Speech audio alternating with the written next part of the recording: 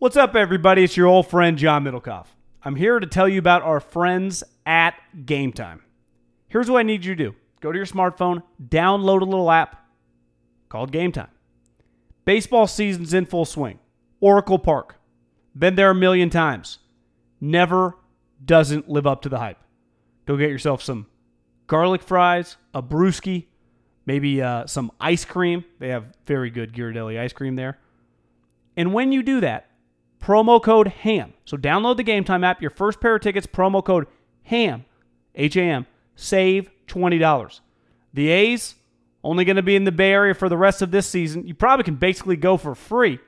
Just buy a pair of tickets to any baseball game. They also have comedy shows if you want to check one of those out, or concerts. Game Time app, promo code HAM, save yourself $20. We don't even need a thank you. Just hammer that promo code. After the end of a good fight, you deserve an ice-cold reward. Modelo is the mark of a fighter. You've earned this rich golden lager with a crisp, refreshing taste. Because you know, the bigger the fight, the better the reward. You put in the hours, the energy, the tough labor. You are a fighter, and Modelo is your reward. Modelo, the mark of a fighter. Drink responsibly. Beer imported by Crown Imports, Chicago, Illinois. Middlecoff! Hey, March Madness Haberman! I shouldn't have done that. I got to conserve, John. I got to conserve. I mean, Guy Haberman, breaking news, calling March Madness in Salt Lake City. No big deal, 6 games. Get your Oculus, get your Intel VR out on VR. You know, that means they liked you because last time you called something, fucking Tiger Woods won. So, not bad. I wouldn't mind a couple Tiger Woods like buzzer beaters. Just historic. Yeah, can you just get your VR out, and we'll find Haberman and we'll watch, or on your phone. A little more difficult that way, but I did it last year for the golf. I'll give you a radio call. You can just put it down and just listen. What was the course called? The Tiger one? Colonial? East Lake. East Lake. No. That was sweet. It was sweet. This doesn't suck either. March Madness is pretty sweet. Yeah, we got. I got Syracuse, Kansas, Gonzaga. Bill Horrendous brother. What are the games tomorrow that you got? Syracuse, Baylor. 8-9. That's a good one. Gonzaga, Fairleigh Dickinson. Okay. Nothing on that one. Okay. I mean, it's Fairleigh Dickinson should get rolled. They didn't have a bench point the other day in the first 4 game. Did you watch any of that game? Yeah, I'm not counting. The first 4 to me are like the ASU. Who are they playing? St. John's, yeah, Chris and the Temple Belmont. Yeah. I don't. This 216 teams playing in. I'm not sure I count that. Kansas Northeastern. What's Kansas 2? No, there are 4. God, down here. And first time I got a nugget for you. New Mexico They didn't win State. the Big 12 in 14 years. There you go. I'm going to use that, John. Don't double check that though. No, it's accurate. It's true. No, because Texas Tech won the Big 12, right? Yeah, they finished 3rd. Yeah. That's a pretty incredible streak. 14 straight years. Broke UCLA's 13-year record. Like I've been prepping Middlecoff. I have a buddy that I worked with in Philly, now works in Kansas City. Easily the biggest Kansas fan I've ever known. His dad worked for the Chiefs back in the 90s, and he was just he grew up a diehard Kansas guy. Loves Kansas. Now, ironically, he lives back in Kansas City, and I'm sure he goes to games. When I worked with him in the office, like 10 and 11, that itself had some bad losses. And it was just the next day, it was like his mom died. That was before they won the Natty. But I was. No, it was probably after. It was after, but I think they just thought they were going to rattle off like 3 or 4. And there was the one year that one white guy hit all the threes in the first round against them. It was like a 2-15. I forget the guy's name. Or maybe it was the second round, knocked Kansas out. It was a huge upset. But I was texting with him during the season because I was watching the game, and that's when it was kind of like a big Monday probably a month ago. Whoever was calling it, like Wachuzin, was like, yeah, they're in jeopardy of the streak being broken. And all the Kansas guys were like, I don't want to be part of the team that breaks the streak. Yeah. But I was thinking, like, has there ever been a greater transition of 2 guys? Like, Kansas got Bill Self, which yeah, he's only won one, but he's a fucking incredible run. Yeah. And North Carolina got Roy Williams. Like, the double transition it's an all-time win-win for a coach leaving and a coach replacement and both schools. Yeah, How many championships has Roy won in North Carolina? 3? Definitely 2. At least 2. I would say. I think he's won 3 because he won one back in the day with like those May and McCants, and then he won 2 in the last like 5 years. The transition that I think gets forgotten is Harbaugh, Tom Sula. No, I mean Billy Gillispie kind of screws it up, but Pitino to Tubby, but then there's 2 Billy Gillispie years, and then Calipari. You're saying if you just would have gone Pitino to Calipari. Yeah. But And I'm also Pitino saying you're right. I'm also saying that Tubby won a national championship. Like Tubby Smith, like that that was not it wasn't good enough for Kentucky, but it's not like they didn't accomplish anything either. No, they did. Tubby's like a Lovie Smith. Like, he's solid, but you're always kind of looking to upgrade if you're a higher level program. You feel good about it, but it's just like not quite enough, especially in college basketball. But you're right, he did win a natty. Is Mike D'Antoni in that category? I mean, he used to be, but doesn't feel like he is. Now he's like treated just big time. I think Mike D'Antoni is just a better coach than Tubby That's Smith. what I'm saying. But remember when people used to talk about him, like he didn't even want to play Jeremy Lin. Like he didn't even know he was any good. I think D'Antoni's been validated in his rocket run. Like, he's really good. Yeah, he's great. But there was a time where people were like, ah. What was Gillespie's deal? Like an alcoholic or something? I think something like that. Yeah. He had some sweet teams at A&M before he got the. I remember Phil Savage always said this, and I think it works for definitely in the SEC and football, and then certain basketball schools. Like, he's like, unless you live in here and are around the environment and the fervor, it's impossible for me to describe to you. Like, once something takes off, and he was boys with McElwain. Like, once that picture got out, you never come back from it. And in that kind of the bubble that is, but even though it's not like it's a bubble of millions of people that are talking about it, it's their life. And Kentucky basketball and North Carolina and Duke basketball and all the SEC football schools. I think you could throw Louisville in there too. It's like the way we're about to talk about the Niners and the Raiders. Like, that's just the intensity. It's got to be pretty cool. Yeah. I mean, because the one dude, Kentucky Sports Radio guy, built a whole fucking business. I mean, he basically wiped out radio just because he just isn't he running for governor? Kentucky. Yeah, he crushes it. No, but isn't he actually running for governor? Matt Jones? Yeah, man, I follow him. I mean, he talks about politics all the time. Yeah, maybe. I think he's like legitimately running for governor. But you on the platform of like, Calipari? Yeah, Cousins should be a Hall of Famer. But you could not like Washington football sports radio, right? Or hell, USC sports radio football. Like, it just wouldn't work out in the West. Yeah. It's crazy how powerful that shit is. Like, you could Alabama sports radio. I mean, it's basically Paul Feinbaum. Yeah. So it's a crazy world. New Mexico State Auburn to finish the schedule for tomorrow was the other. I forgot about Auburn. What do you do? Take lozenges for your voice? Yeah, I've never done 4 games. I've got some spray. I've got like some numbing spray. I might have to use that. I don't know. Can you call a game? Try not to yell during this podcast. With a lozenge in your mouth? No, I take it. It gets in my way. Do people do it? Have you ever heard? Gets in my way too. Is just someone that's talked that has attempted it. Yeah, I guess you swallow it. You're probably okay. It's slippery, but this podcast. And hopefully you don't get diarrhea or something. No kidding. Rumor has it that maybe that's happened to Haberman before. Oh, I got hit in Salt Lake City. I got hit with a bad stomach bug in the second half of a game. We talked about it. There's no rumor. We talked about it on the podcast. Oh, yeah. Openly. I had to bolt during the under 12 timeout. You made it? I missed like 60 seconds of the broadcast. I meant you made the toilet. Oh, yeah, I made it. But it was locked when I first got there. It was a terrifying experience.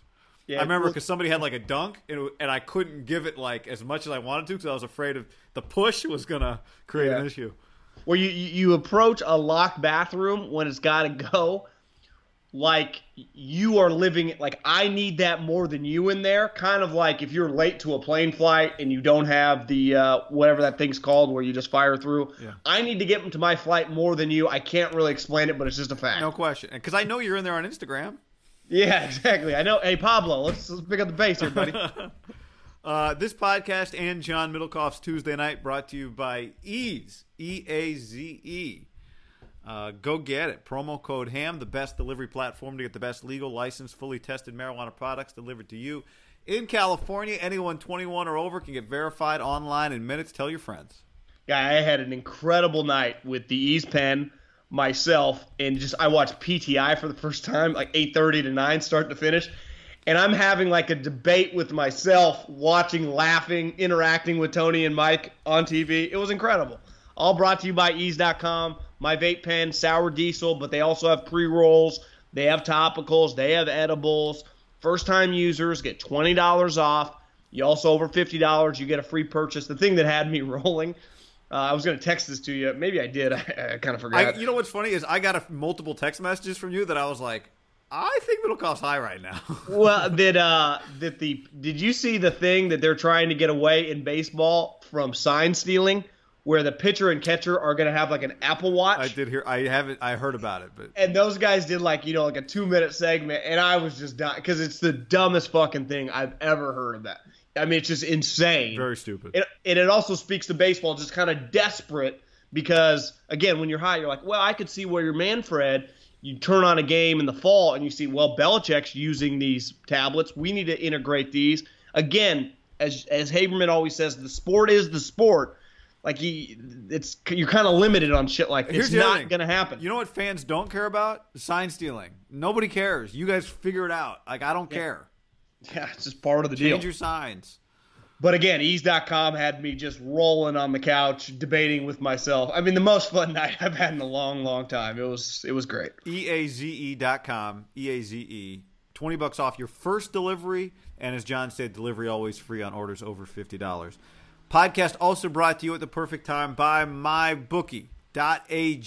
March Madness is here. Tuesday already, there was a crazy game. And tonight, I think ASU... I want to say John opened as a 1.5-point favorite, now a 2.5-point favorite against St. John's. What's the Johnny's deal? I mean, are they Very good or are they not good? No. But is ASU that good? But they got Greg St. Jean on the staff, Gary's son, so I like them, but I also like ASU. I'm torn tonight. That's my favorite part about all these teams. Like on the broadcast last night, they're like, Steve Lappis's son is on Horrendous staff. Bill Horrendous' brother's staff. Yeah, so you're like, oh, that's cool. But yeah. I like Yale, got an NBA guy. Wofford, they got this dude that can just drain threes. Minnesota, Patino versus Louisville. Not Rick, but his son, Richard. I don't even know. What is his son's name? Paul? No, you got it, Richard. Richard Patino. I guess that's Rick's name, too. He just goes short. But I can't wait, guy, for really to watch Haberman call fucking NCAA tournament games. No big deal. I might put a little money on every Haberman game just to make sure that I watch. Tell me if you do. MyBookie.ag, promo code HAM1, your initial deposit, you get a 50% bonus. Again, you can bet on individual games. You can bet regionally. I got a lot yesterday on my Periscope show. A lot of people said they were going to take Nevada to win the region. I'm like, I don't know about that. But I do like Nevada maybe to win a couple games. Also, I think what I've kind of settled on is I'm going to pick 3 futures. I might put $200 each. One on Tennessee, one on Kentucky, and one on Gonzaga. So was this our betting segment, or was this the MyBookie ad? Oh, I mean, we can transition right into the tournament. So MyBookie.ag, again, the promo code HAM and the number 1. Just HAM and the number 1. All right, let's get into it, using all that as the I went down a YouTube rabbit hole last night. Yeah. On Ja Morant. Is that how you say his name? Ja, yep. And is it Marcus Howard? Correct. And my takeaway, again, from 4-minute YouTube highlights with Post Malone and some other dude rapping in the back, as I was texting with our old buddy Derek Papa. The Papa family is just kind of at a loss that Draft Breakdown doesn't exist anymore. I'm like, yeah, just go to YouTube and type in a player you want to watch and just watch his highlight tape. And then Derek Papa responded. He's like, well, I don't want Post Malone in the background of my highlight tape. And I'm like, I actually don't mind it. And so I watched John Morant, incredible athlete. I mean, he looks awesome. But I don't even know what conference Murray State plays in. Not the greatest of competition. Right. Then I watched the Marquette kid. Yeah, I saw a little Dame Lillard. The release kind of similar. This guy drops like multiple 50-point games and can stroke it from three. I think 2 years ago he shot like 50% from three. This guy's I don't know if I can take Murray State anymore. No, I like Marquette in this game, John. As a 5-12, Marquette's the 5. Marcus, isn't that usually the sweet spot of the upset? Well, but see, I don't know. Like, that's what everybody says. I don't know if the numbers recently back that up. I feel like 5s have been winning this game. Don't you? I do too. That used to be the conventional wisdom when you say to like 05 to that like a 10-year stretch. You got it. There's always a couple 5-12s. So, John Morant, not quite the outside shooter that Marcus Howard is. He's a better distributor. Well, I don't want, like, your teammates in this game, I don't know how much they can help you against a better team, right? That was a nugget Wilbon dropped on PTI. I did remember. What did he 10 say? assists, guy. What? Which in college he averaged 10 assists this year. He's like, in college basketball, that's hollowed ground. Like, people don't average 10 assists. The game's not that long. Yeah. That's incredible. Like, he's not. I mean, averaging both these guys are 25-point scorers. No, people don't do that. If you're drafting in the top 8, you have to send someone to this game, right?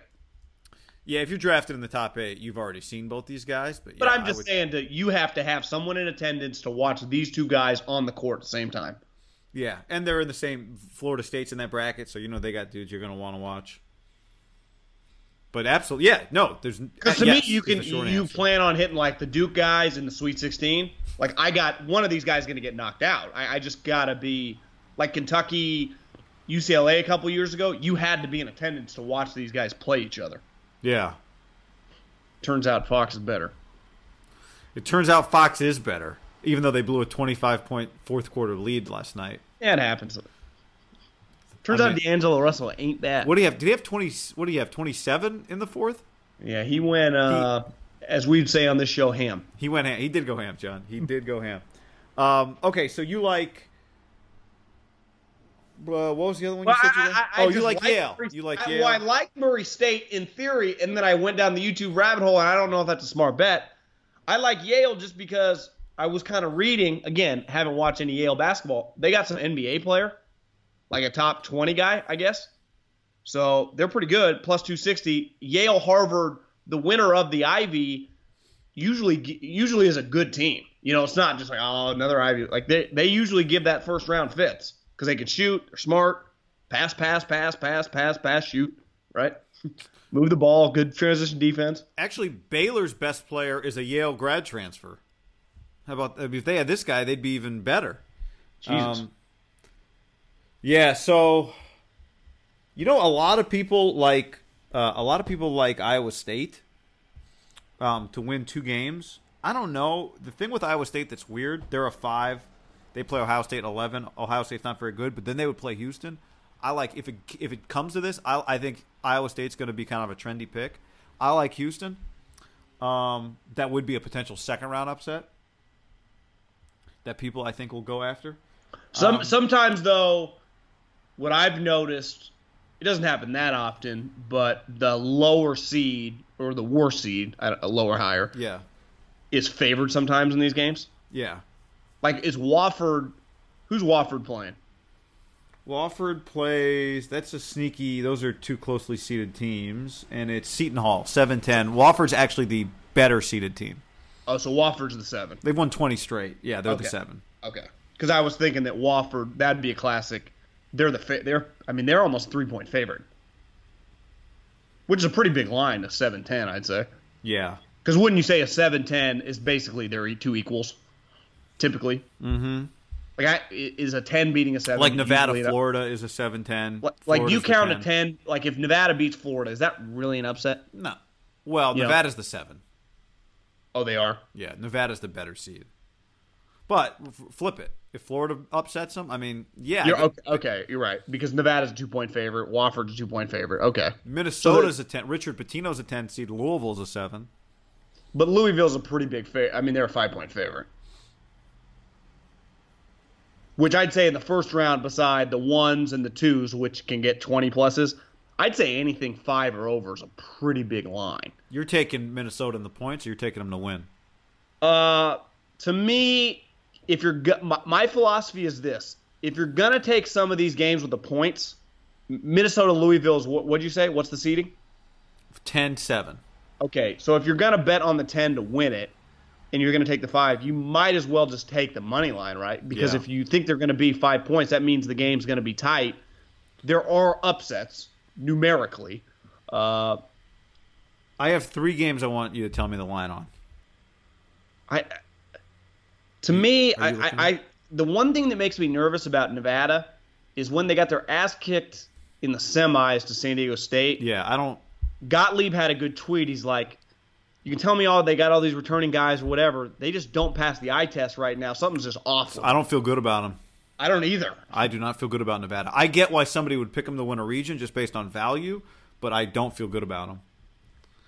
I just think they've kind of been a weird team. It's hard to maintain that when you're a mid-major. They were good. But you're early. acting like but you act like a major, right? Because you made a run and everyone's talking about you like you're a Final Four team the whole year. You don't get to sneak up on anybody. Who would they get in the set if they beat Florida? What game do they play? Michigan.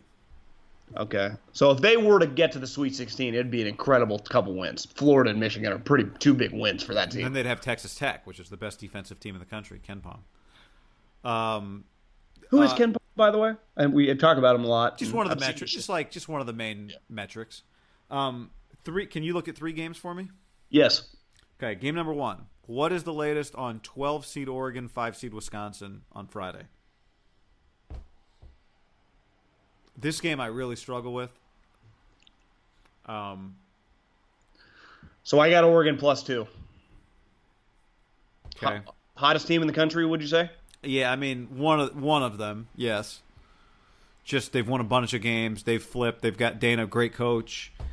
Ethan Happ. A lot of people are telling me it's a bad matchup for them, but I'm kind of inclined. Wisconsin plays defense. Yeah, just because Wisconsin's big, so you got to try and guard this Happ guy 1-on-1. But maybe Oregon can. Oregon plays defense too. I don't think it'll be a high-scoring game, so I kind of like Oregon there. Over/under is pretty small, 116. So it's like they're expecting 2 in the 50s. Yeah. What's the 4 seed Kansas State and the 13 UC Irvine? Guy, UC Irvine, the Fighting Big West as a conference, 4.5 plus 4.5. That's not a very big line for a small school. Okay, I was hoping it'd be bigger. What is Irvine? What do you mean? Like, what is their seed? 13. That's pretty crazy. A 13 seed, the line's only 4.5. Usually that's like 8-9. They're good. I was hoping it would be bigger so I could take them, but no, I don't feel good. You know Doc Rivers' kid's on the team? Really? Yeah. He kind of looks like he's like a chubbier version. Chubby basketball, just thicker. The other game I want to know, John, is of Austin or of Doc? Of Austin. He's got more of a Doc build, but Doc when he played was skinnier. Villanova St. Mary's 6-11.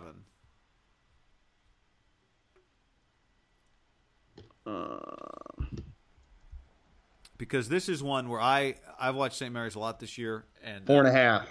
4.5. It's not that many, but Nova kind of had somewhat of a down year.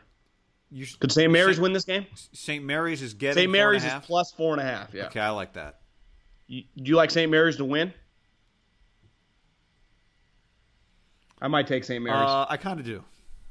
Plus 175? I think a lot of people are going to pick it, which is why I tried to stay away from that one because I think people think St. Mary's is what St. Mary's usually is, and they're not. But neither's Nova because they lost all the guys. Yeah. Okay, how about this parlay? Here, I got a little parlay for you. MyBookie.ag. Type in the promo code HAM1. Get that little bonus.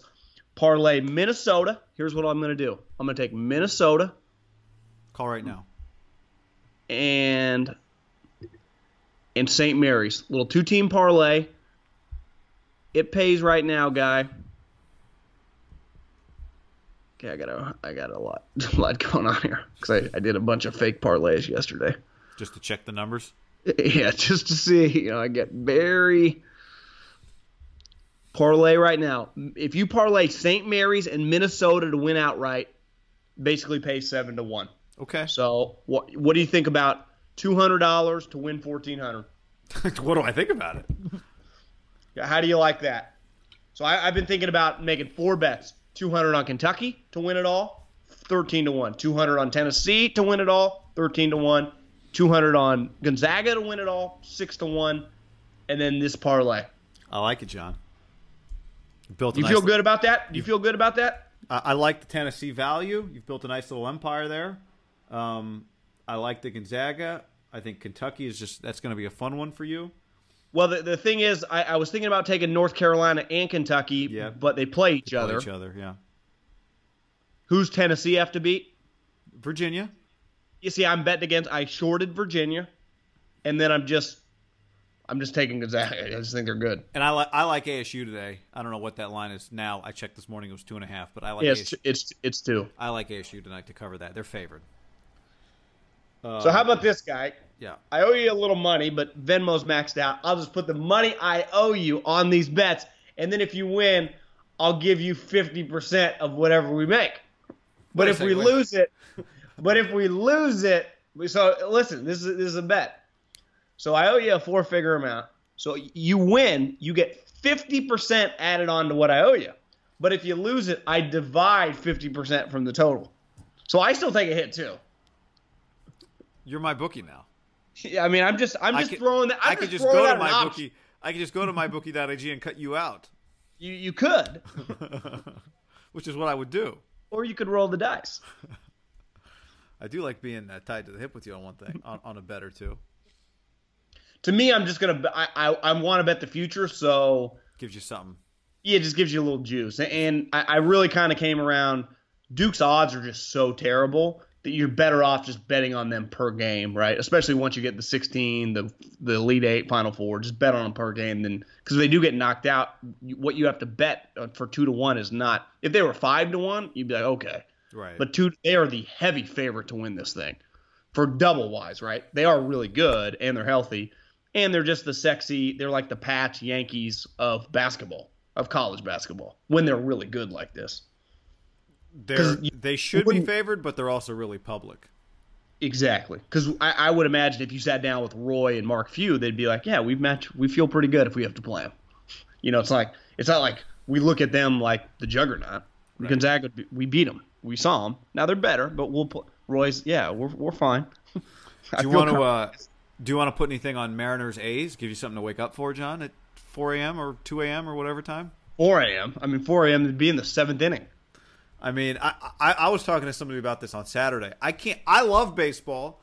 I've woke up at weird hours to watch weird things. You and I remember wasn't it Paul George's, was it his freshman or sophomore year, Midnight Madness, Fresno State? I think St. Mary's tipped off at like midnight, and we watched it. He had I think the tip-off was 10, okay. and he had the famous dunk probably around 11. Huge dunk. Put him on the map. We were sitting on the couch watching that. But I was trying to figure out time zones. I'm like, is it impossible? Is it impossible to start a baseball game in America at any time other than 2 a.m.? Like, and also start it in Japan at a time where they can watch it? Is this not possible? Well, somebody did the math. It's possible. You could play it at a time when they can watch it and a time when we're awake. But we're not going to do that. We'll let you catch little snippets of it. I don't, for the life of me, understand this. Guy, I peeked at the box score. Me off. Oh, guy, it fucking really pissed me off. I peeked at the box score like 7 home runs. It was a great game. Yeah. You can't have your opening game of the sport. And I get international branding and everything. Going to Japan is important. Just follow what the NBA played a game this year, I think in Europe or Mexico or somewhere far away, and the game was in the middle of the day. Because someone's like, well, the NBA did it this year. Yeah, the tip-off was like 11 o'clock West Coast time. Someone's like, well, the NFL, they go to London. Yeah, on Sunday, and the kickoff, it's 2 East Coast teams. If a West Coast team goes there, the kickoff is not that 6 a.m. kickoff. It's at a normal 10 a.m. slot. When they do the super early one, it's usually Jacksonville and like Miami. The kickoff is 9:30 Eastern time and 6:30 Eastern time, which is early for us on Sunday, but it's still Sunday. This is on Wednesday morning at 2 a.m. Your first game, this is fucking ludicrous. This is moronic. I I'd have no issue with this if it was the middle of the season or something, and I get the travel, the logistics. But, Guy, to have your opening game with two West Coast teams, to have a 2 a.m. first pitch is laughable. Well, to me, you could play the game if you first pitched it at noon in Japan, that'd be 8 p.m. Pacific. Okay, that kind of sucks for the West Coast, but at least it's semi reasonable. Why can't you play it at 11 a.m. Japan and 7 p.m. Pacific? I don't understand. Or go the other way. Play it at, I mean, you probably couldn't play it at 10 p.m. there, so it would be out for us in the morning. But I don't know, man. There are times. Play it at 11 a.m. and 11 a.m. there, 7 p.m. here, and then do another one where you give them a day off, and then you reverse it. I got one for you. Why does it have to be regular season games? Why couldn't they just be preseason games? Yeah, I mean, you could do that too. But to me, you can kill two. You can do the regular season games, and then because you start the season, you give them the real flavor. Fine. So you're telling me the season started? Obviously, it did. And then they're going to come back and play more preseason games right before the regular season. Yeah, I mean, those guys aren't. But yeah. Well, those guys, they're still going to take some ABs. Yeah, but right? I mean, it's weird. It's very. But I'm okay with all of that weirdness if that's the cost of playing in Japan. But you can make it semi-watchable for some people. To me, it's just very on brand with baseball. It's just very on brand. But the difference is I'm not Crush Baseball for everything they do, guy. You know that. And this is nuts. It's insane. It's absolutely insane. To give your home base the inability to consume the product is nuts. I mean, I was at a loss. First off, I didn't really even know what was happening. I mean, I knew they were in Japan because I saw Townie's tweet about batting practice, which the Japanese, the way they do batting practice, is pretty incrable. They got multiple things. I mean, they got a lot going on. Got a lot of players on the roster. Bigger I don't think we could pull that off.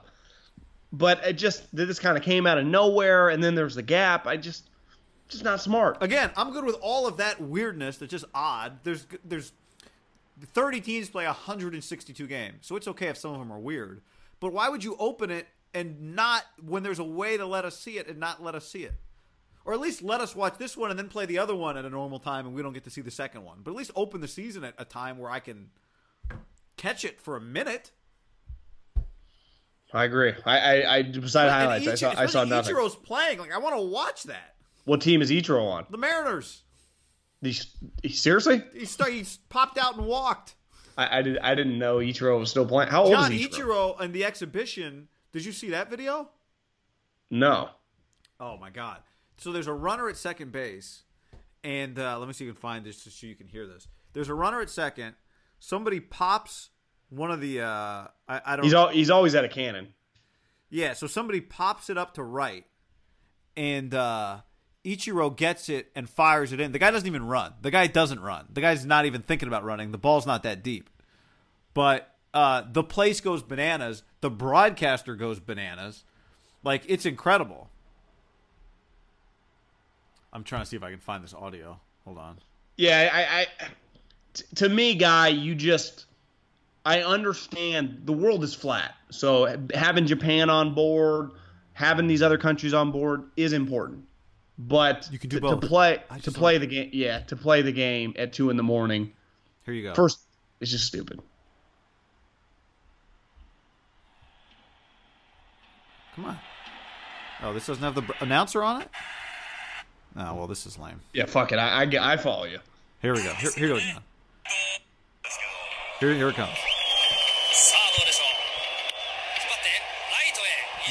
Not that deep. Catch. Throw.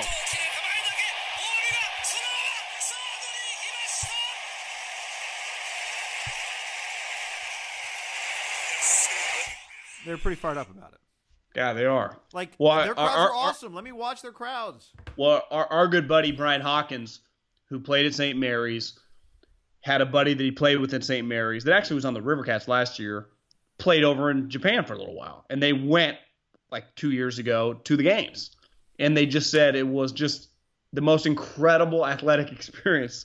In one inning, everyone has a balloon. It's just insane. I mean, They take baseball really seriously over there. So I do understand baseball being directly involved with that market. It makes no one's arguing that. It's just the timing. Kyle Jensen, first big league home run was off Bumgarner. Well, he hits bombs. Yeah.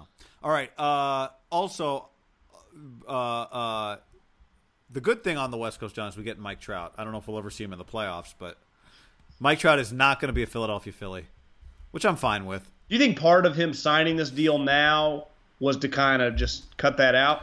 I think if you're the Angels, that had to be part of it. I mean, maybe it's not much you're thinking, but it had to be like, oh, we can see where this is going. If you're just looking around, you're like, oh, look at this thing that the Lakers and all these NBA teams deal with. Like, are we going to be the guys that let Mike Trout? Are we going to be the Red Sox and Babe Ruth? Like, we're not going to let Mike Trout get away. We've got the greatest player maybe of all time, and the last thing we want is to end up signing him anyway and paying him a bunch of money in 2 years and having to do all this crap. So let's just sign him. Yeah, I think if I were the Angels, that would be in my head. Like, I don't want to deal with this. I do appreciate that they operate on the level of it didn't come out about California taxes or anything. They just paid him so much goddamn money, nothing came up. Not a fucking peep. And he flew by Bryce Harper's contract, as he should. He's a superior player. I just wonder. So the 430 is the extension plus what he's owed the next 2 years, right? It's three. I think it's 360 of like new money. Because he's gonna make about $70 million the next 2 years. I saw a good tweet. Like, I don't think anyone knows.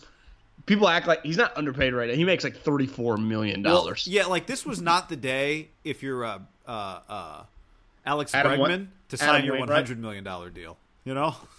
But the thing for Alex Bregman, I see what you're saying.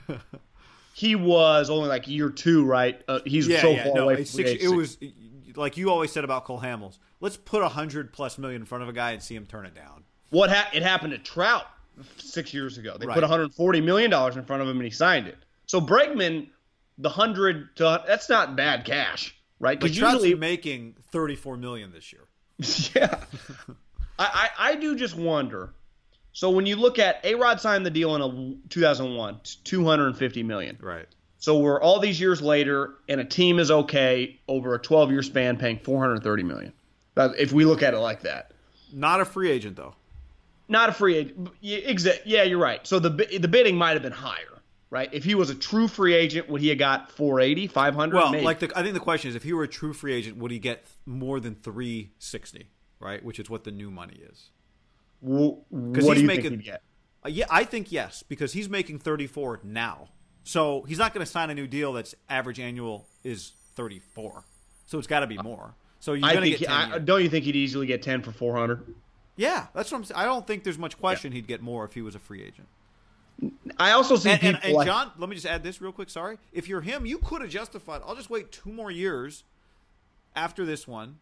In the meantime, I'll make $100 million over 3 years, and then I'll be a free agent. But I was watching Kirchin last night on ESPN on like Scott Van Pelt show, and he said I think people underestimate how loyal Mike is to these guys. Like he feels the Philly thing kind of bothers him a little bit, not because he loves Philly, he talks about it all the time, it's his home, but the Angels mean a lot to him. They've paid him a lot, they've been good to him. He likes Artie Moreno, he loved Mike Scioscia, who's not managing anymore, but Stephen A. Smith didn't quite know that. Don't stop, Stephen A. I do just wonder, Guy, with the way the sport's going, I don't think people realize all this money's generating from media. Media money generates it all. That's where all the big-time cash comes from. In 10 years, like for the last 20 years, people have consumed it, and less people lately have consumed baseball, that I do think it's going to start coming back the other way a little bit. And this is why I think that the players – in 2020, we're going to have the number one topic for that presidential election is going to be the war on money. The left is going to fight against the right about just elitism and money, even though the irony is they're all just fucking nuts. But that's going to be the overwhelming topic in society. Money, the rich, the money, rich, the money. Baseball players are prepared to walk out, according to all these players, the Longoria, who – I'm going to get on my soapbox a little bit. I might boycott this year. Every time he comes up, I might change the channel. I despise him. I know you, and I know you won't do that. You will just actively root against. Yeah, well, that may be too. But Evan Longoria and Adam Wainwright, some of their comments, These guys are going to walk out in a time when our society and country is in this battle against wealth, and these guys are going to strike. Like, to me, we saw what the strike did way back in the day when baseball was infinitely more popular. I think it could cripple the sport. I really do. If, like, players, we need more. Like, they just gave out 3 contracts, between Machado, Harper, and Trout. I did not go to Harvard, but if you do the math, it's over $1 billion. Over $1 billion. Adam Wainwright said, shit's got to change. This was a guy that pitched 40 innings last year and made $20 million.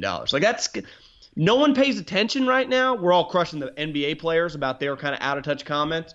Once this starts kind of if they go on strike, those comments will resonate just with a casual sports fan that's not super locked in.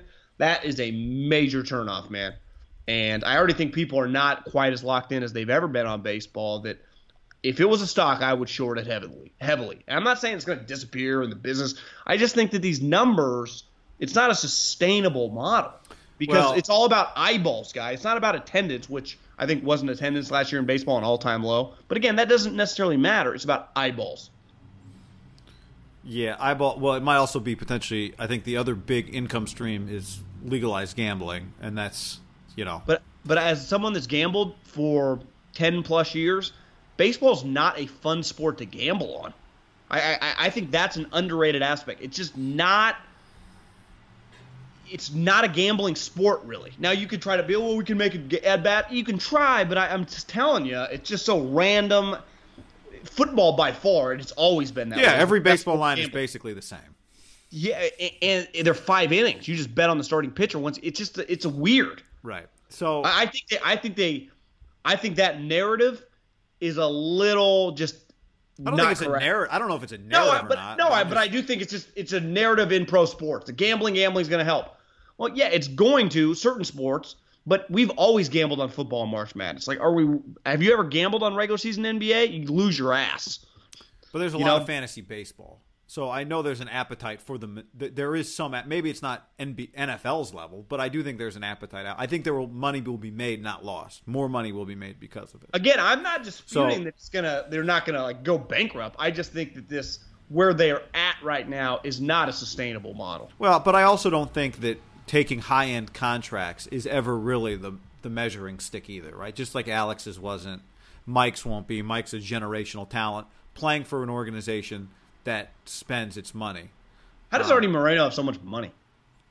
I don't know. How did he make his money? I don't know, but he's rich as fuck. I will say I almost tweeted like an I told you so just to the world that Mike wasn't going to Philly because I'd always heard that he wasn't going to Philly from people that know him in L.A., but then I realized, can you really tweet and I told you so when the guy, he's staying out of loyalty? No, he's just signed for $400+ million.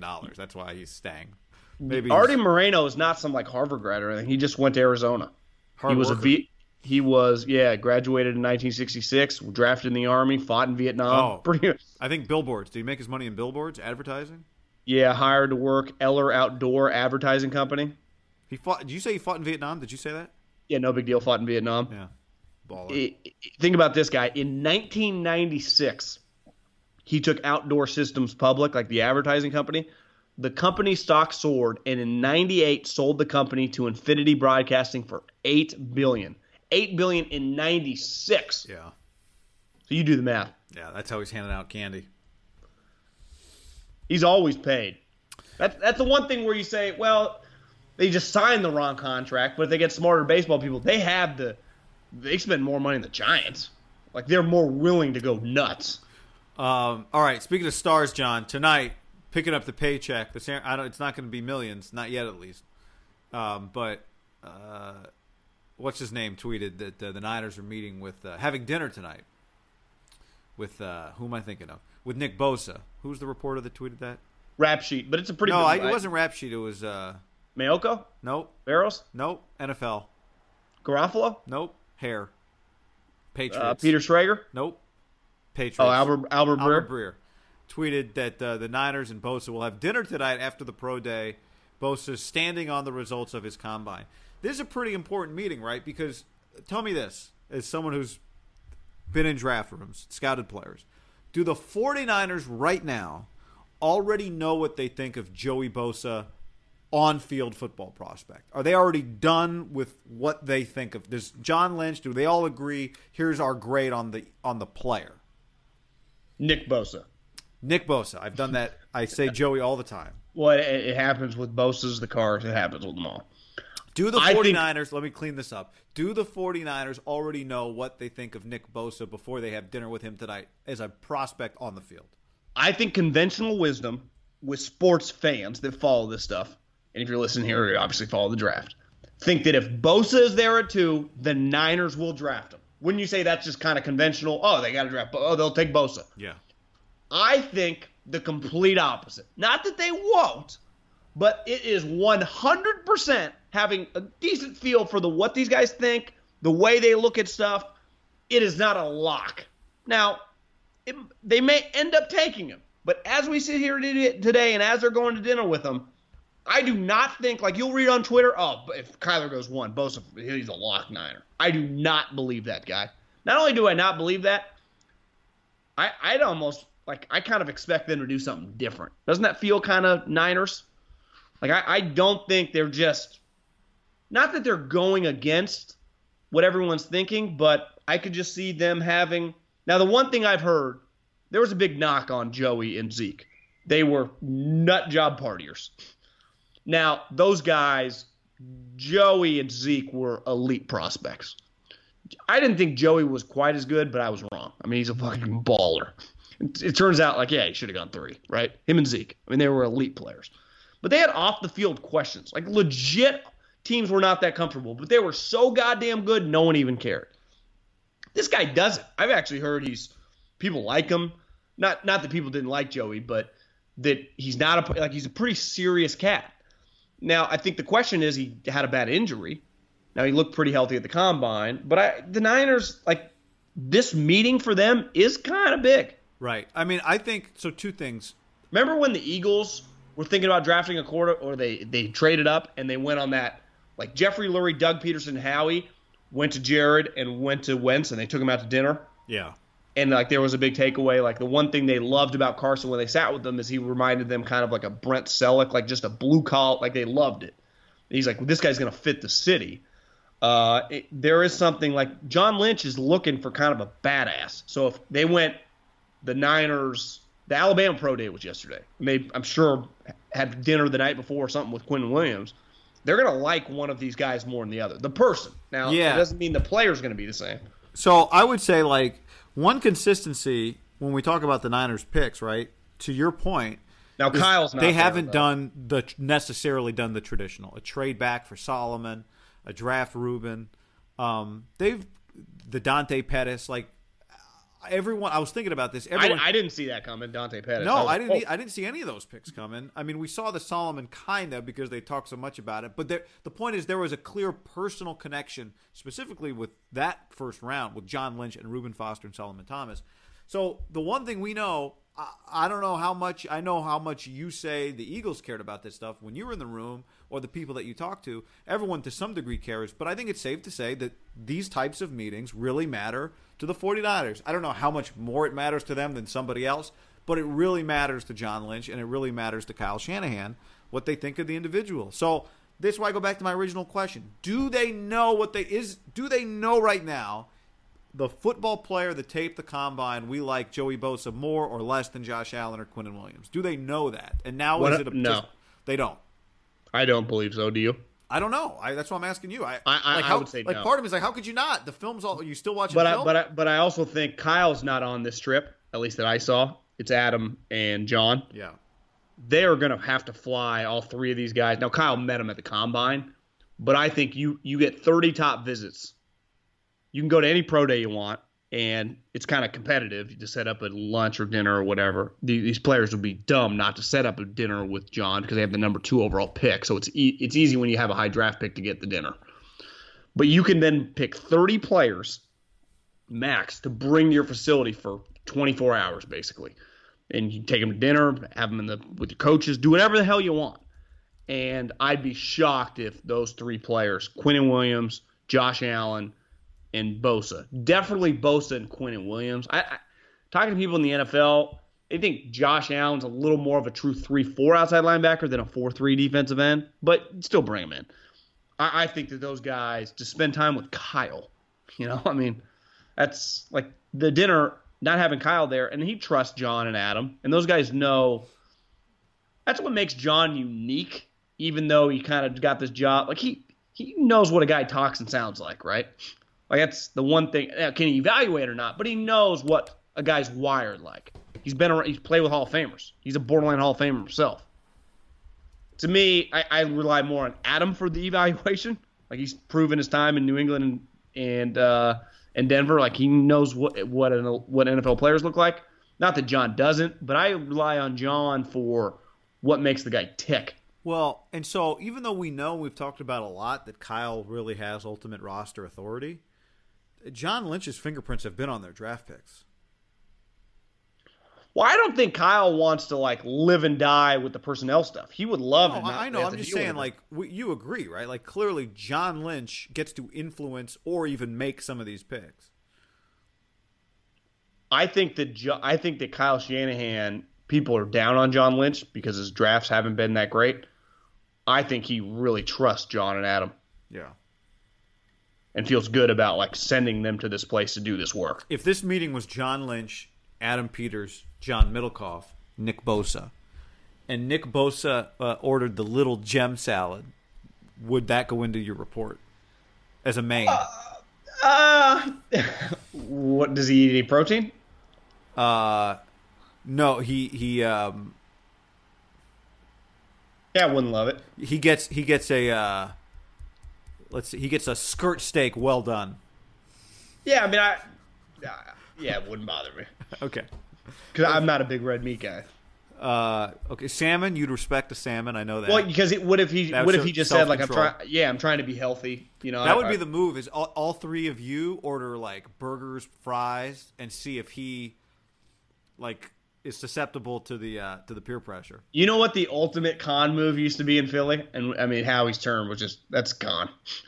Is when a dude shows up to your top 30 visit, because again, you're just with coaches, everyone's pretty relaxed. You can wear sweats, you can wear just jeans and a t-shirt. You don't need your school's hoodie. It does not matter.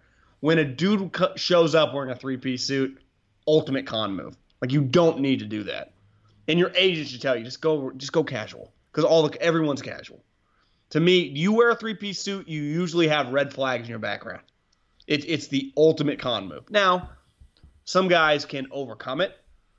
They're told to do that. It's not necessarily their fault. Their agent tells them, but their agent should always tell them, just go casual.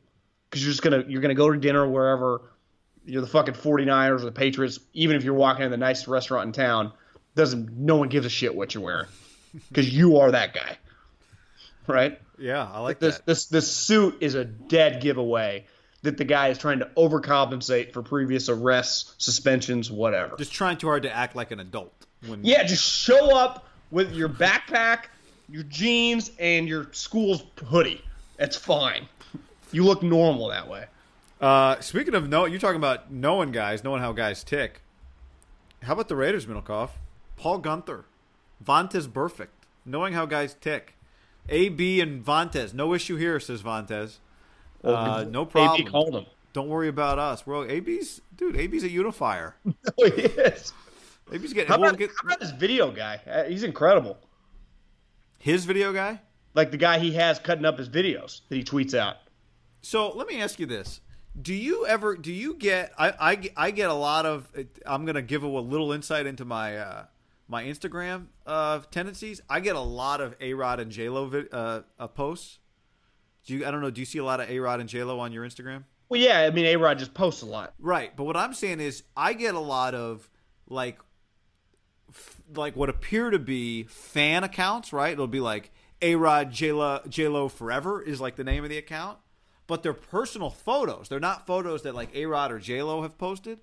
And so my guess is that there are multiple fan accounts that are actually run by their internal marketing to make it seem like there's a bunch of other people just running fan accounts on them.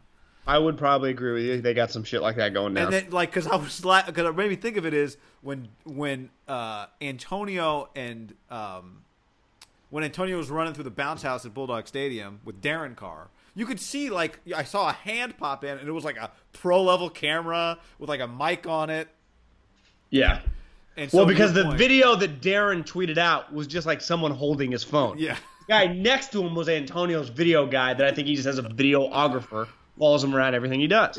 I've been loving AB's videos. Yeah, they're good. They make you smile. They are very happy videos.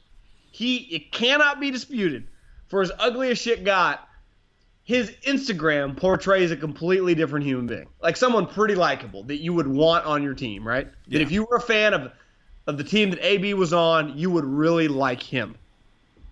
Now, again, that's not what's been portrayed over his time, but that is kind of what's going on. Now, he also had the famous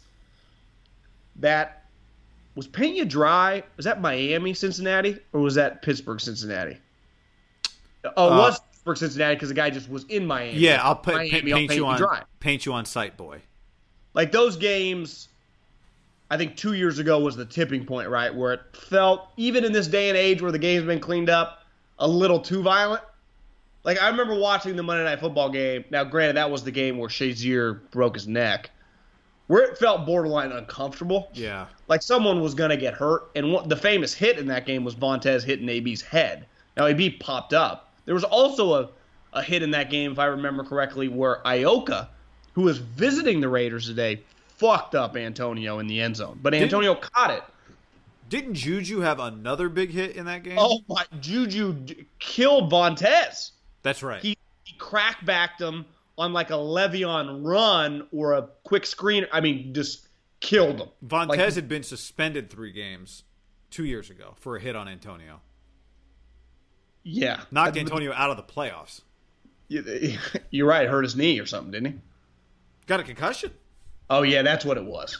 I mean, it was just they had worse. Like it went from the Ravens-Steelers being that game to this game. Well, all you need to know about how legit that was that a dude that a game in which a guy got carted off, Antonio was yelling karma remember when Juju was doing an interview in the locker room after You're saying the game that Vontaze got carted off. Wait a second. The game that Juju hit Vontaze. Yeah, sorry. I think he knocked out. He got called. That's right. Stood over him. Juju got suspended, but AB was yelling while Juju was getting interviewed. Karma post. You're saying Juju got suspended in that game for looking over the body? Yes. I don't know if it was for the look. It might have just been for the hit that he got. But he taunted. But then post game, Juju was doing an interview and AB was in the background yelling karma. Yeah, I mean the games, which I understand. Like again, they felt violent watching them, borderline uncomfortable, and then when people are tweeting about like I will kill you, like it had gotten pretty personal, right? I would imagine the NFL intervened, and there were some things said to both teams. Someone tweeted at me yesterday like, do you think that Vontaze and AB are going to have issues in practice? Well, I said if Vontaze touches AB in a practice, he will meet the waiver wire so fucking fast your head will spin. They just paid – Antonio Brown's the best player on the team now. He won't be touched. Now, again, they were tweeting at each other. AB tweeted yesterday, like, I just got off the phone with @Tez55 or whatever. We're cool. Can't wait. It's on, or some bullshit like that. Bully ball. It sounds cool now, but, Vontaze has been – what'd you say, one of the more polarizing defenders the last 5 or 6 years? Just dirty shit? Yeah. He's been suspended multiple times for late hits, dirty hits. Now, again, as I tweeted last night, like, was this guy born to be a Raider? Yeah, I mean, there was somebody wrote in one of the Pittsburgh papers. Would you mess with this guy? No, because, John, how good of a player is he? Well, he played 7 games last year. Now he's suspended and hurt. Well, I mean, look, there is a huge connection here. One of the Pittsburgh reporters wrote a story that I guess during one of the Monday night games a few years ago, Gruden said he would pay money to watch Vontaze Burfict play football. So it's probably not just a Paul Gunther thing. But I think the element is not. It was his second. Vontaze I read a story yesterday, or just saw a headline. The moment he got cut, he said, I called my mom to let her know. My second call was Paul Guenther. He said he didn't pick up, and I called him 7 straight times, so he picked up. That's his guy. Yeah, that was his lifeline, man. Not just his guy. Because Vontaze was a 5-star recruit, ends up at ASU, has a crazy story, then doesn't go undrafted. Then he has a really good NFL career. I think part of this, John, is not will Vontaze Burfict and Antonio Brown throw hands in practice. Like, that's not even what this is about, right? It's just here's another player that you're adding that it's just it can be complicated with, to put it nicely, right? Like, it's not right. That's kind of what you're thinking. Do you think they're messing with fire right now? Yeah, that's right. Like, it's just how much can you rely on this guy? Yeah, or how much can you control him? Now, I think Gruden would say, well, I've got his like best friend, best coach, that can handle him. That's where I think they would feel comfortable about it. Is I got Paul Guenther, he can handle him. Part of when you hire these coaches, because to me the fit makes sense. They need a linebacker, and this guy signs off on him, and he's his coach. Like Paul Guenther's a defensive coordinator, and linebacker is kind of his baby. So Vontaze is his guy. So I don't think it's that nuts from just a transactional standpoint, just acquire him because it fits the need. He's a little nuts. He feels like a Raider. I got news for you. When's the last time, beside Khalil, they had a guy that was like, you know what, that guy is a little fucking on edge. Like, that guy might break you in half, do something. Like, I don't mind having those guys on defense. Now, this guy kind of crosses the line, / gets in trouble a lot and gets suspended. So my ultimate feeling on this whole Raiders, the fake rebuild, because there was never a rebuild, now they're trying to win next year, is that when you bring in all these guys that aren't just like, oh, he's kind of a personality. No, you're bringing in, when you say Vontaze Burfict and Antonio Brown are now in your locker room, those are two of the bigger personality polarizing figures in the league. Can you handle it, John? Because you proved back in the day when you were at Tampa, like the big personalities, and you didn't really mesh. And I wouldn't say last year showed us much that things have changed, have they? Well, and the other question is, and maybe this isn't fair, maybe he really got wanted mad Vontaze when Khalil Burfict. wouldn't call him back. Maybe he really wanted Vontaze Burfict, but there's an element here that part of my question is what did it take for Vontaze to get onto the team? Was it Paul Guenther saying, John, Vontaze is available, and John saying, I love him, let's do it? Or was it, I don't know, Paul. No, John, I'm telling you he's going to be good. Because if it's any level of that, does that strain something between John and Paul? Does John blame Paul if it goes side? There's just all these other layers potentially to it too, depending on how the deal came together. I don't think Gruden gives literally one shit about personalities and stuff. Like he's got Al Davis. Like he's never turned off by crazy. Now, he is once he's coaching you, but just once he signs you or acquires you, that doesn't bother him. But my question is just, was he all in from the beginning, or did he have to be convinced? Well, they brought him out on a visit, so they sat down with him. Maybe he did. Maybe he brought him out, they talked with him. Like, they didn't just sign him, like Tyrell Williams or whatever. They brought him to Oakland, they spent the day with him, and then by dinner time, they had him signed. So that shows you some people needed to talk to him, right? Because there's a difference when just signing the guy. Like Randall Cobb signs with the Cowboys. You don't need to meet the Cowboys or whatever. He's fine. If you want him, you sign him. Now, again, as the days go on, the numbers change.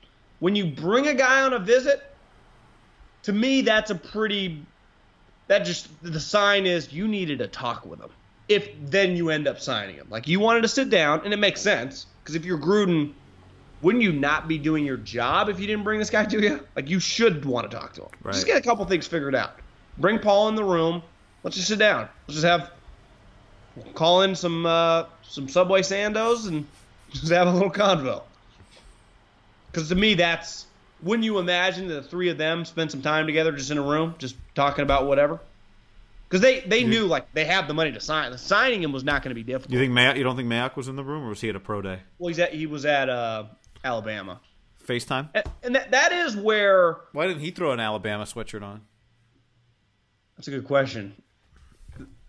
You think any other coaches were like, hey, man, can we get like, nah, just Bill. Yeah, like John Lynch is like, hey, man, could I get a polo or something? It is a pretty powerful move, giving the hoodie a polo or a polo. Like, what's his name? The head coach of the Giants. Think he asked for one? Did you turn on NFL Network at all yesterday and No. just see? I mean, just Was the Zoo? amount of people there. Oh my God! Just every drill. Once the Was it inside? Yeah, it was in their practice bubble. Like every drill run by a high-level coach. Like, I mean, every position coach there for all their main positions. So, like, Deuce Staley, and then, like, the D-line coach from Pittsburgh. And then, obviously, in the background is just Mayox, the Colberts, the Giants, the Lynches. I mean, I think they said there were 11 GMs there. Wow. 7 head coaches. Bill always goes to that one, but it's pretty powerful. Like, Bill's always coming to your pro day. To me, that's kind of saying something. It's not just to see Nick. You can see Nick whenever he wants. And then they got on film of Nick. Whenever you see a defensive coach close his fists and go high-low, they're talking safety play. Both hands. Do the both hands. And Nick was doing a couple of that. Like, Nick was asking all the questions, and Bill was just shaking his hands. And then Nick did this one thing with his finger, like showing a motion guy. And you could see Bill had the pencil in his ear and was shaking his head. Was the Steelers GM there? It's a good question. I don't know. I didn't see him. I mean, I would think Roethlisberger stands out though. Yeah, that's a good point. Ben wasn't there. Hard to miss. Looking for No. Ben would love an old Alabama quarterback to be his backup, a guy that he knows cannot ever beat him out, like old school Alabama QBs, you know. Like Greg McElroy. Yeah, like John Parker David Wilson. Yeah. Brody Croyle. Yeah. He gets a little uneasy if you're like a third rounder that put up big stats. Yeah. And is big, is physically large like him.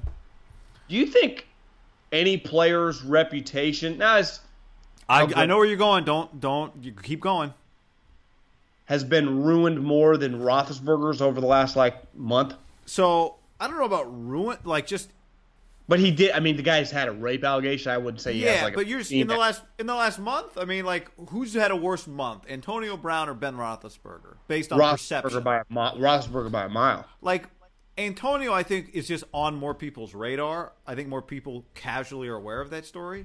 But if you really follow stuff, and if you listen to this podcast for a while, we've been talking about Ben for a long time. Now, are we buying everything Le'Veon Bell told Jenny Vrentas? He's like, Ben wasn't throwing to AB.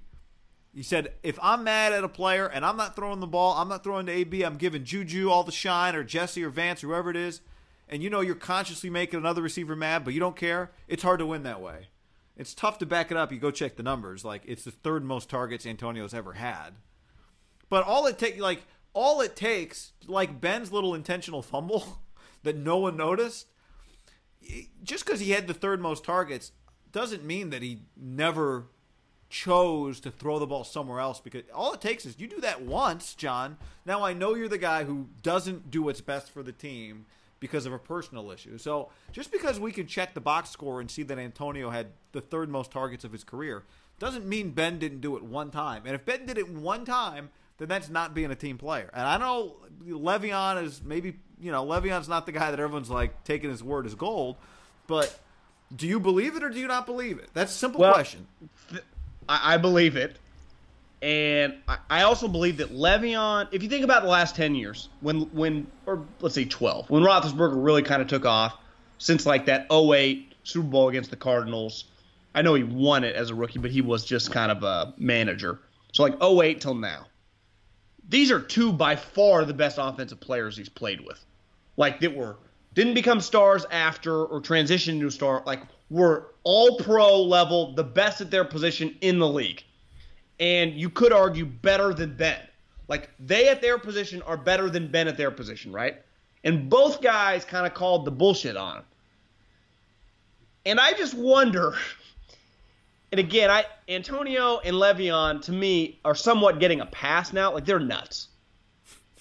Antonio just constantly wants more money, which I don't totally blame him for. But it's Antonio, you've been the premium paid player now for 7 years. Le'Veon, a little different, but it's hey, Le'Veon, they offered you a long-term contract. You'd also been suspended twice, bro. Twice suspended.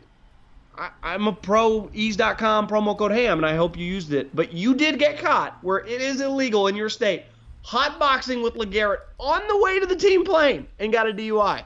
The plane then left without you two guys. Well, I think LeGarrette wasn't driving, so like he made it. But Le'Veon, you did not get on that. Like that happened. So you are not some innocent bystander. And one of his bitching and moaning parts was, they kept saying in the interview, like, they get mad at you for playing video games. Like, do they really, Le'Veon? Or are you just saying that? Like, yeah, they want you to take football seriously. They're paying you $12 million, and they offered you $14.5 million. But I do get that these guys both look at Big Ben like, this guy's kind of a fraud. And they were good enough where, if Vance McDonald or some guy like that would have that take, because most of Ben's run, the best players have been like Troy Polamalu, have been defensive guys, right? Well, now they're offensive guys that are probably individually better than him that are also kind of opinionated. Well, I do think they have some merit, but I also think that both of them would have much more, substance to it if they acted like Larry Fitzgerald. You'd be like, God, Larry Fitzgerald's crushing this guy? This guy must be a slapdick. Of the three of them, none of them are innocent, right? Like, we're loving Antonio, and it's entertaining. But the guy did just disappeared 3 times last year going back to training camp. Okay? Like, when he didn't show up week 17 for practice, Lock and 4 tweeted it was the 3rd time this season he's gone AWOL. Well, Steelers fans tweet me a lot, like, for the hype on how hard he works at practice. Just know this: over the last 5 years, who works hard in practice? How hard is anyone really working in NFL practice these days? Yeah, but I think he's the hardest work. Okay, I'll give him that. But there have been countless times, not just last year, over his tenure, where he does not show, guy. He does not work starts. Everyone's there. Like, whatever you do, like, if you do not attend work, and it's one thing to like, hey man, I got meningitis. I mean, that's pretty serious. I got bronchi. I'm sick. Okay. You go silent and you don't show up. That's a problem. It really is. Like, should we go back and give Tomlin a retroactive Coach of the Year award for one of these years where the whole thing didn't blow up on him and they made the playoffs? I think Tomlin has been consistently crushed. Like, he can't handle it. Who could, guy? Who could handle these guys? Has it been underrated how impossible and hard it is to handle Roethlisberger now? Yeah. That's like, what a pain in the ass. And he had Todd Haley. He had an OC and a quarterback that hated each other. And he's not an offensive guy. That are both big opinion ego guys, right? Like, Haley is. Yeah. That could not have been an easy relationship. This guy, he doesn't have one Coach of the Year award. We got to give Mike Tomlin's got to get a Coach of the Year award. Do you have Mike Tomlin's career record in front of you? No, but I'll pull it up right now. Yeah, he dealt with Todd Haley and Brett Roethlisberger for 5 years with Le'Veon and Antonio. That's an underrated 5-year stretch. I know they didn't win a Super Bowl, but they were damn good. Okay, 125 and 66. Probably 5 divisions. 8-7 in the playoffs. 2 Super Bowl appearances and a championship. Obviously, been a while, but you got how many divisions he's won? No, but he's got 1, 2, 3, 4, 5, 6, 7, 8. He's coached 12 years, John. He's won double-digit 10 or more games 8 times, and he's never finished under 500. Never finished under 500. Has he ever finished 8-8? Twice. 12 and 13. So he's been to 2 Super Bowls, won 1. In a division that over his tenure, the Bengals had like a 5-year stretch where they were damn good. The Ravens are consistently good. I mean, one year they won the Super Bowl. So he's won the North guy 1, 2, 3, 4, 5, 6 times. 6 division championships. That means you got 6 home games. So why do the Steelers like him so much? Well, 1, he wins. 2, he hosts playoff games. Now, 1, 2, 3, 4, 5. In 5 of the 6, he's lost the home playoff game. No, actually, no. Excuse me. Okay, but now we're talking. I mean, now what are we digging into? But I think he's almost underrated at this point.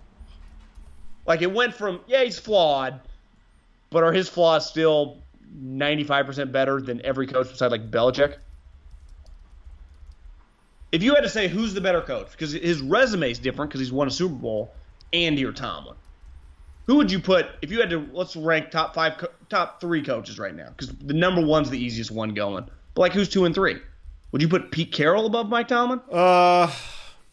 I mean, I would put I mean, he's one. I get it, but if right now, I know what Andy Reid brings me. Like, I know his thing is offense, and that matters. So I would take him. If you had a coaching, like all GMs got a coaching draft, I mean, it'd be hard because like whoever the number one wouldn't necessarily want to work with Bill, but you wouldn't have a choice. You'd have to draft Bill. Who would go to? Would it be Andy? Yeah. Again, not McVay. but Andy's pretty easy to work with too. Yeah. I mean, I think there's a really good chance Andy would go too. Would Tomlin go in the top 5? I don't know. I don't know what they think of him. All I know is, you know what I mean? Because feels like you'd be hard pressed right now to draft a guy who doesn't like. What is he doing on the football field? I mean, fucking looking sweet. I don't know either. All I know is he's one of the better coaches in the NFL. I know that. I'm just saying. Would you say the coolest coach ever? Like just a dude that could this is a smooth cat. Yeah, he'd like be hard to top. And some of these guys, they're big personalities or whatever, but like they're not like smooth with chicks and like in a room, just the coolest guy in the room.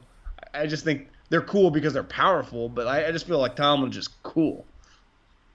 But there's substance behind him. Like his shit works. Maybe he's better with the crazier team. Maybe that's just it. He's perfect for a nuttier team. Seriously. Did you get like the benefit of having him? If everybody is in line, it doesn't serve you. If I told you that Mike Tomlin had been fired last year and was now the head coach of the Browns with this roster, you'd be like, "Damn, the Browns are gonna be good, right?" Yeah. Like he's made to coach that roster. Raiders. Tomlin and the Raiders. Yeah. Wouldn't you say he would have been the sweetest Raider? Like there's more substance to him, I think, than Gruden. Clearly, I mean, just check the resumes. I mean, does Gruden kind of need to win this year now? Like, has he put some pressure on himself, not to get fired or anything, but just from fans? Like, if he were to go 5-11 with this roster, a lot of people just think he's overrated. But would there be like validity behind it? It would increase. The criticism would greatly increase from Raiders fans. Let's just assume he doesn't trade any of the picks, so he uses 3 first-rounders and pick 35. And, you know, it looks good on paper, right? Like Rashawn Gary or Sweat, Hakeem Butler, and, you know, whoever. Just Murphy. Like 3 real – you're like, damn. And the 35 is a good player too, N'Keal Harry or something.